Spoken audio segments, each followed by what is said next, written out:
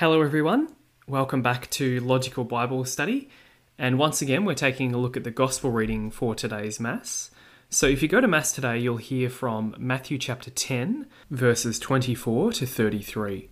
So we're going to have a look at the text, and then as we always do in this podcast, we want to have a go at analysing the literal sense of Scripture. What was the original meaning in the plain sense of the text? What's the author trying to communicate to his audience? And of course, if we understand that correctly, then that would also be the meaning that is intended by the Holy Spirit. And so that's where we always want to start as Catholics when we study the Scripture. Jesus instructed the 12 as follows: "The disciple is not superior to his teacher, nor the slave to his master. It is enough for the disciple that he should grow to be like his teacher, and the slave like his master. If they have called the master of the house of Beelzebul, what will they not say of his household? Do not be afraid, for everything that is now covered will be uncovered, and everything now hidden will be made clear. What I say to you in the dark, tell in the daylight. What you hear in whispers, proclaim from the housetops. Do not be afraid of those who kill the body, but cannot kill the soul. Fear him rather who can destroy both body and soul in hell. Can you not buy 2 sparrows for a penny, and yet not one falls to the ground without your Father knowing? Why, every hair on your head has been counted. So there is no need to be afraid. You are worth more than hundreds of sparrows. So if anyone declares himself for me in the presence of men, I will declare myself for him in the presence of my Father in heaven. But the one who disowns me in the presence of men, I will disown in the presence of my Father in heaven." Now, our context here is really important. Jesus is speaking within a longer speech here, which he's giving to his 12 apostles before he sends them out amongst the towns. So the audience is the 12 apostles. He has just been warning them of the dangers they will face. And if you've been listening in the last few days, you might have heard that. Now he's getting into a part of the sermon where he's encouraging them to not be afraid when they face those difficulties on their mission. So we start at verse 24. Jesus instructed the 12. So he's giving the 12 apostles in particular guidance about how to go about their specific mission. So what Jesus says here does not necessarily apply to all disciples in all times. Let's keep that in mind. And he starts by saying this: "The disciple is not superior to his teacher, nor the slave to his master." Now, Jesus actually says this a few different times in his ministry in different contexts. So this is actually one of his favourite phrases. The disciple is not superior to his teacher, nor the slave to his master. It has different meanings depending on the context, but the basic meaning is always the same. And the basic meaning is this: this has happened to me, so if you follow me, don't be surprised when it happens to you. So he says this, for example, at the Last Supper, in relation to washing people's feet. And so when the apostles see him washing their feet, at first they're a little bit surprised and they say, "Why should we have to wash each other's feet?" And Jesus' basic answer is, "I'm your master and I'm doing it, and you're the servants, so you should do it as well." So it's the same basic idea. But in this particular context, in Matthew today, he's talking about the suffering that the 12 apostles will experience on their mission. So the basic idea here is, if your master experiences suffering and you're the servants, well then you should experience suffering as well. Verse 25, "It is enough for the disciple that he should grow to be like his teacher, and the slave like his master." So Jesus tells the apostles that although the suffering and persecution they will experience is going to be difficult, in a sense it's going to be an honour as well, because they are servants and they'll get to experience the same thing their master did. And therefore, if they do it properly, they'll grow to be more like him. Now, we should keep this perspective in mind when we go through suffering. There's a lot of different verses that are used when the topic of suffering for Christians is brought up, but this is one that's often neglected, and we should keep this verse in mind. Jesus here says that if we're really his servants and he's our master, then we should expect suffering and use it to become more like him. That's the basic teaching here. We should expect suffering because of who we serve. He then says, if they have called the master of the house of Beelzebul. Now, who's Beelzebul? This was the name of a well-known Canaanite god in the Old Testament, and you can see it discussed in 2 Kings chapter 1, where some of the Jews fall into worshipping Beelzebul as well. And it is roughly translated Prince of Baal. So it's a well-known Canaanite god. Now, over time, the Jews had changed the meaning of the word a little bit, and in the time of Jesus, basically Beelzebul had come to mean something like Prince of Demons. So it's what we'd call Satan. It was the Jewish way of referring to Satan, basically. If they have called the master of the house Beelzebul, what will they not say of his household? So what's Jesus saying here? Well, he's saying, we know that the Jewish leaders are already called Jesus. Well, they said he already serves Beelzebul rather than God. So remember, they say that in chapter 9, verse 34, they see him working these miracles and they say, oh, he must be serving Beelzebul. That's how he's doing this sorcery. That's what the Jewish leaders said. And that's a deep insult, actually, to Jesus. And Jesus tells his apostles that they themselves should not be surprised then when they face similar persecution from the Jewish authorities. If that's the way they respond to the kingdom of God in its fullness, in the person of Jesus, well then of course they're going to have a similar reaction when Jesus' servants do similar things. That's the idea here. He then goes on to verse 26. Now the audience here is important. He's talking to the 12 apostles and he's giving them instructions about their specific mission. So that means what Jesus says here does not necessarily apply to all disciples in all times. We can't say that this applies to us in the same way. The first thing he says is, do not be afraid, or literally, have no fear of them. So who's the them? Well, in context, he's telling the apostles not to be afraid of the Jewish leaders and the governors who are going to persecute them and put them on trial in the coming years. So Jesus knows that the apostles, when they preach the gospel, are going to face persecution. And he's telling them, do not be afraid of those who persecute you.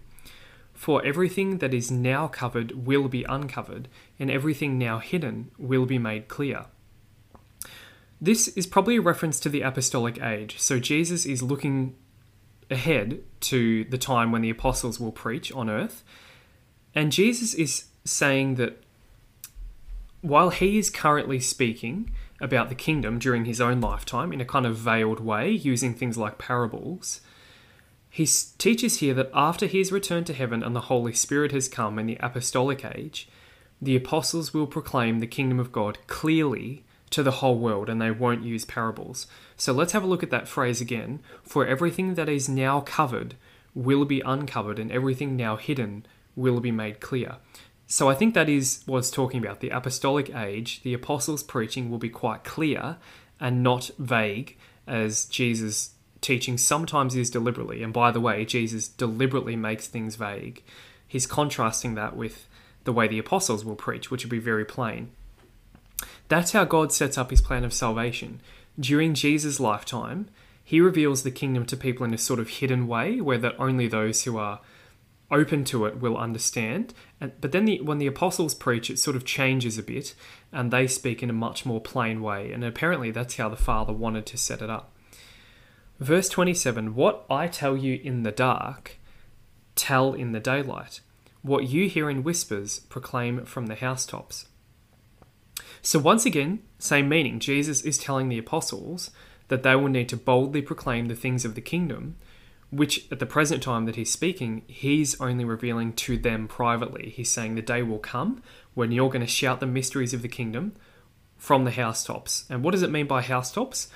Well, in that culture, all houses had roofs for socializing. So you go up on the roof to talk to people and to do certain tasks. It was actually a good place to stand and shout a message to the neighborhood. So it's a metaphorical thing. When Jesus says shout from the housetops, he means tell everyone. That is going to be the apostles' mission after Jesus is gone. Verse 28, do not be afraid of those who kill the body, but cannot kill the soul. So Jesus now encourages his apostles to put their suffering that they're going to experience in an eternal perspective. He knows that they're going to encounter a lot of persecution in the coming years, and he knows that some of them are even going to be killed for their faith, and we know from history that that appears to be the case. However, Jesus tells them not to fear bodily death, since in doing so, they will gain much greater. If they die in the faith, they go to heaven. Here he says there's a much worse fate that they should be afraid of, which is this: fear him rather who can destroy both body and soul in hell. This is a scary phrase. Now, some have thought that this refers to Satan, and typically people will say that who aren't comfortable with seeing God as judge. But in context, and certainly in the way Jesus explains hell in other places, this is God. God the Father is the one who can destroy both body and soul in hell. Jesus is not telling them to fear Satan. That would not seem to fit with his other teachings. He's saying fear God. So the Father is the one who sends people to hell, not Satan. Satan might be there in a sense, but God is the one who sends people there. So here, why does Jesus bring this up? Well, he's basically warning his apostles not to give up on the faith, no matter how much they'll be persecuted. He says that although denying the faith might give them some temporary relief, they'll stop being persecuted in this life, and they might be tempted to do that actually. He says that if they give up on the faith, they will end up in a much worse place, hell, in eternal life. Here, this is a pretty clear teaching, at least for the apostles, that if you deny the faith, you end up in hell. It probably applies particularly in this context to the apostles, though. The apostles in particular are being warned about this because they are given a very special commissioning and authority from Jesus. So they have a greater responsibility to stay in the faith, and also means they receive a greater condemnation if they don't use their responsibility well. Now, what's the word for hell here? The word for hell is Gehenna. That's Jesus' word that he usually uses when he's describing the eternal state of destruction. Jesus teaches things about hell all through the Gospels, and here, notice what he says. Fear the one who can destroy both body and soul in hell. So he says something quite clear about how hell works. Both the body and the soul are in some sense destroyed in hell. Now, there's a lot of discussion amongst theologians about what it means to have your soul destroyed. Some have thought that it means annihilated, as in your soul goes out of existence. That's not the Catholic view, though. The Catholic view is destroyed here in some sense means broken down, which is certainly the way destroyed is used in other places in the Bible. So in hell, it's a scary thought, but Jesus is saying it is a place where your soul is kind of broken down. So he puts that aside for a bit, the afterlife stuff. He's now going to give a couple of short metaphors to show the apostles and to encourage them that God is indeed watching over them, so they should not fear. But he's going to return at the end of our passage to more information about the afterlife. Verse 29, first little metaphor. Can you not buy 2 sparrows for a penny? So sparrows were used for different things by the Jews. It appears they might have been used in liturgical sacrifices at the temple. Certainly, they're very cheap. A penny is very cheap. But Jesus says, and yet not one of them falls to the ground without your Father knowing. So even though sparrows were common in that culture and they were quite cheap, Jesus says God the Father sees and knows when every single sparrow falls. This is an affirmation of God's omniscience. This verse clearly teaches that God sees, if he sees all the sparrows falling, by implication it teaches that God sees everything on earth. Jesus' point here is this: if the Father can see when every sparrow falls, of course he can see and watch over each of you apostles who are so much more precious than sparrows. Now, some translations actually make it stronger than this. Rather than saying, yet not one falls to the ground without your Father knowing, it actually says, without your Father willing it. Now, that's even stronger, isn't it? Because it tells us, if that's the right translation, God not only is watching everything, he is actually planning and allowing everything. Everything is under his control, and that's certainly part of Catholic belief as well. Verse 30, why every hair on your head has been counted. So Jesus teaches that God the Father knows people so intimately that he even knows the number of hairs on our head. How incredible is that? We should reflect on this verse more. This is a God who knows us far more intimately and deeply than we even know ourselves. He knows the number of hairs on our head. We don't know that, but he does. Verse 31, so there is no need to be afraid. You are worth more than hundreds of sparrows. The apostles, as God's messengers, are far more valuable than sparrows. That's the teaching here. Now, Jesus probably applies this to all humans as well. Probably, in Jesus' mind, all humans are valuable to God. They're more valuable than sparrows because we're made in God's image. We are all incredibly loved by God, much more than common animals. Now, that has interesting applications for animal rights movement, doesn't it? Because the clear teaching of Scripture is that although animals are incredibly valuable and worth protecting, the clear teaching of Scripture is that humans are much, much more valuable than animals, in the eyes of God at least. Jesus is now going to return to the theme of the afterlife, and he's going to talk a bit about martyrdom and how martyrdom works if you're killed for proclaiming your faith in Jesus. Verse 32, so if anyone declares himself for me in the presence of men, or as other translations have this, acknowledges me before men.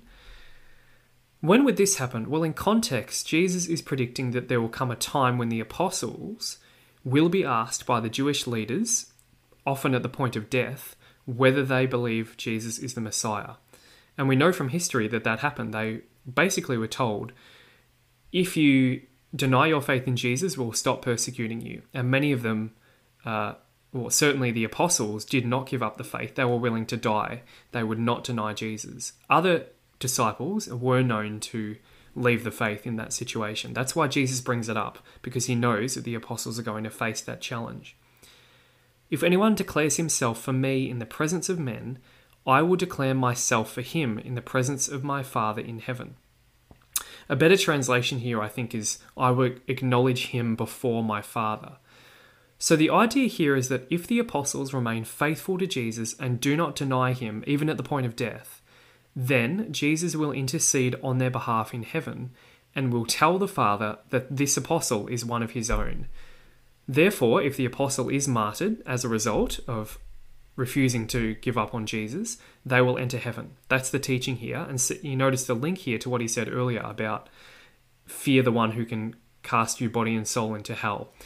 This is another reminder not to give up the faith so that they can enter heaven. Jesus will honor them if they honor him. But then he flips it around. But the one who disowns me in the presence of men, I will disown in the presence of my Father in heaven. So anyone who denies Jesus when questioned, Jesus says he will deny that person to the Father. That's kind of scary, isn't it? This is a strong implication that the person who denies Jesus, when asked if they believe in him, will not be admitted into heaven. Now, certainly, the primary application here is to the time of the apostles. It's a warning to the apostles that if they deny Jesus, they will not get into heaven. And so there's some debate about how much that applies, because certainly some people are put under quite a strong amount of pressure to give up the faith. But certainly here we have the basics of the teaching about martyrdom. Now, that's all we get to hear today. The next part of this speech is read on Monday of week 15 in ordinary time. It's not actually read on any Sundays. So if you want to hear the next little bit, Monday of week 15 in ordinary time. Let's take a quick look at some catechism paragraphs which make reference to this passage from Matthew chapter 10. Paragraph 765, this is about the way the church is structured. The 12 and the other disciples share in Christ's mission and his power, but also in his lot. And it references here Matthew chapter 10 in particular, where he tells them, if I've been persecuted, you should expect persecution too. Paragraph 363, this is about the idea of a soul. In sacred scripture, the term soul often refers to human life or the entire human person. But soul also refers to the innermost aspect of man, that which is of greatest value in him, that by which he is most especially in God's image. Soul signifies the spiritual principle in man. And certainly we hear Jesus referring to souls here. Paragraph 1034 is about hell, and this brings together various things Jesus says about Gehenna. Jesus often speaks of Gehenna, of the unquenchable fire, reserved for those who to the end of their life refuse to believe and be converted, where both body and soul can be lost. Jesus solemnly proclaims that he will send his angels and they will gather all evildoers and throw them into the furnace of fire, and that he will pronounce the condemnation, "Depart from me, you cursed, into the eternal fire." Scary words, but this is in the Catechism. It's part of Catholic teaching that those who persist to the end of their life in refusing to believe and be converted will go to hell, where their soul and body will be lost. Obviously, there's a bit more nuance in here. This is just one paragraph, but it does certainly make reference to Jesus' basic teaching about what happens in hell. Paragraph 305, this is about divine providence, one of the most mysterious aspects of theology. Jesus asks for childlike abandonment to the providence of our Heavenly Father, who takes care of his children's smallest needs. And it then goes on to reference various passages in Matthew, and this is one of them, where Jesus says, the very hairs on your head are numbered. So the Father knows us and he takes care of us in his divine providence. Paragraph 1816 is about faith. The disciple of Christ must not only keep the faith and live on it, but also profess it, confidently bear witness to it and spread it. All, however, must be prepared to confess Christ before men and to follow him along the way of the cross, amidst the persecutions which the Church never lacks. Service of and witness to the faith are necessary for salvation. So everyone who acknowledges me before men, I will also acknowledge before my Father who is in heaven. But whoever denies me before men, I will also deny before my Father who is in heaven. So we have there a direct quote from what we heard today in Matthew chapter 10 to support the Catholic teaching that service of and witness to the faith are necessary for salvation. We don't like to hear that there's conditions on salvation, but this is one of them. We have to witness to the faith and we cannot deny it openly. Paragraph 2145, this is our last one for today. The faithful should bear witness to the Lord's name by confessing the faith without giving way to fear. Preaching and catechizing should be permeated with adoration and respect for the name of our Lord Jesus Christ. So we'll leave it there for today. Thank you again for listening. I hope you learned something new. It's always great to dive into the text of the Gospels, particularly Matthew, because there's a lot of stuff going on there in terms of the Jewish context that we often don't know about. And that's the point of this podcast, to help you get to know those socio-cultural aspects of the text that you may not have been aware of, so that we can better get at what Jesus intended to teach. And I know so many of you have benefited from this approach to scriptures. Thank you for your feedback. Please consider sending in an email if you're new to the podcast and you're learning from it. Send an email to logicalbiblestudy@gmail.com, and please consider partnering with the ministry as well, so that we can expand the kingdom through people, and particularly Catholics, learning more about the scriptures. All of the information for that is in the show notes. Thanks for listening. We'll see you again tomorrow.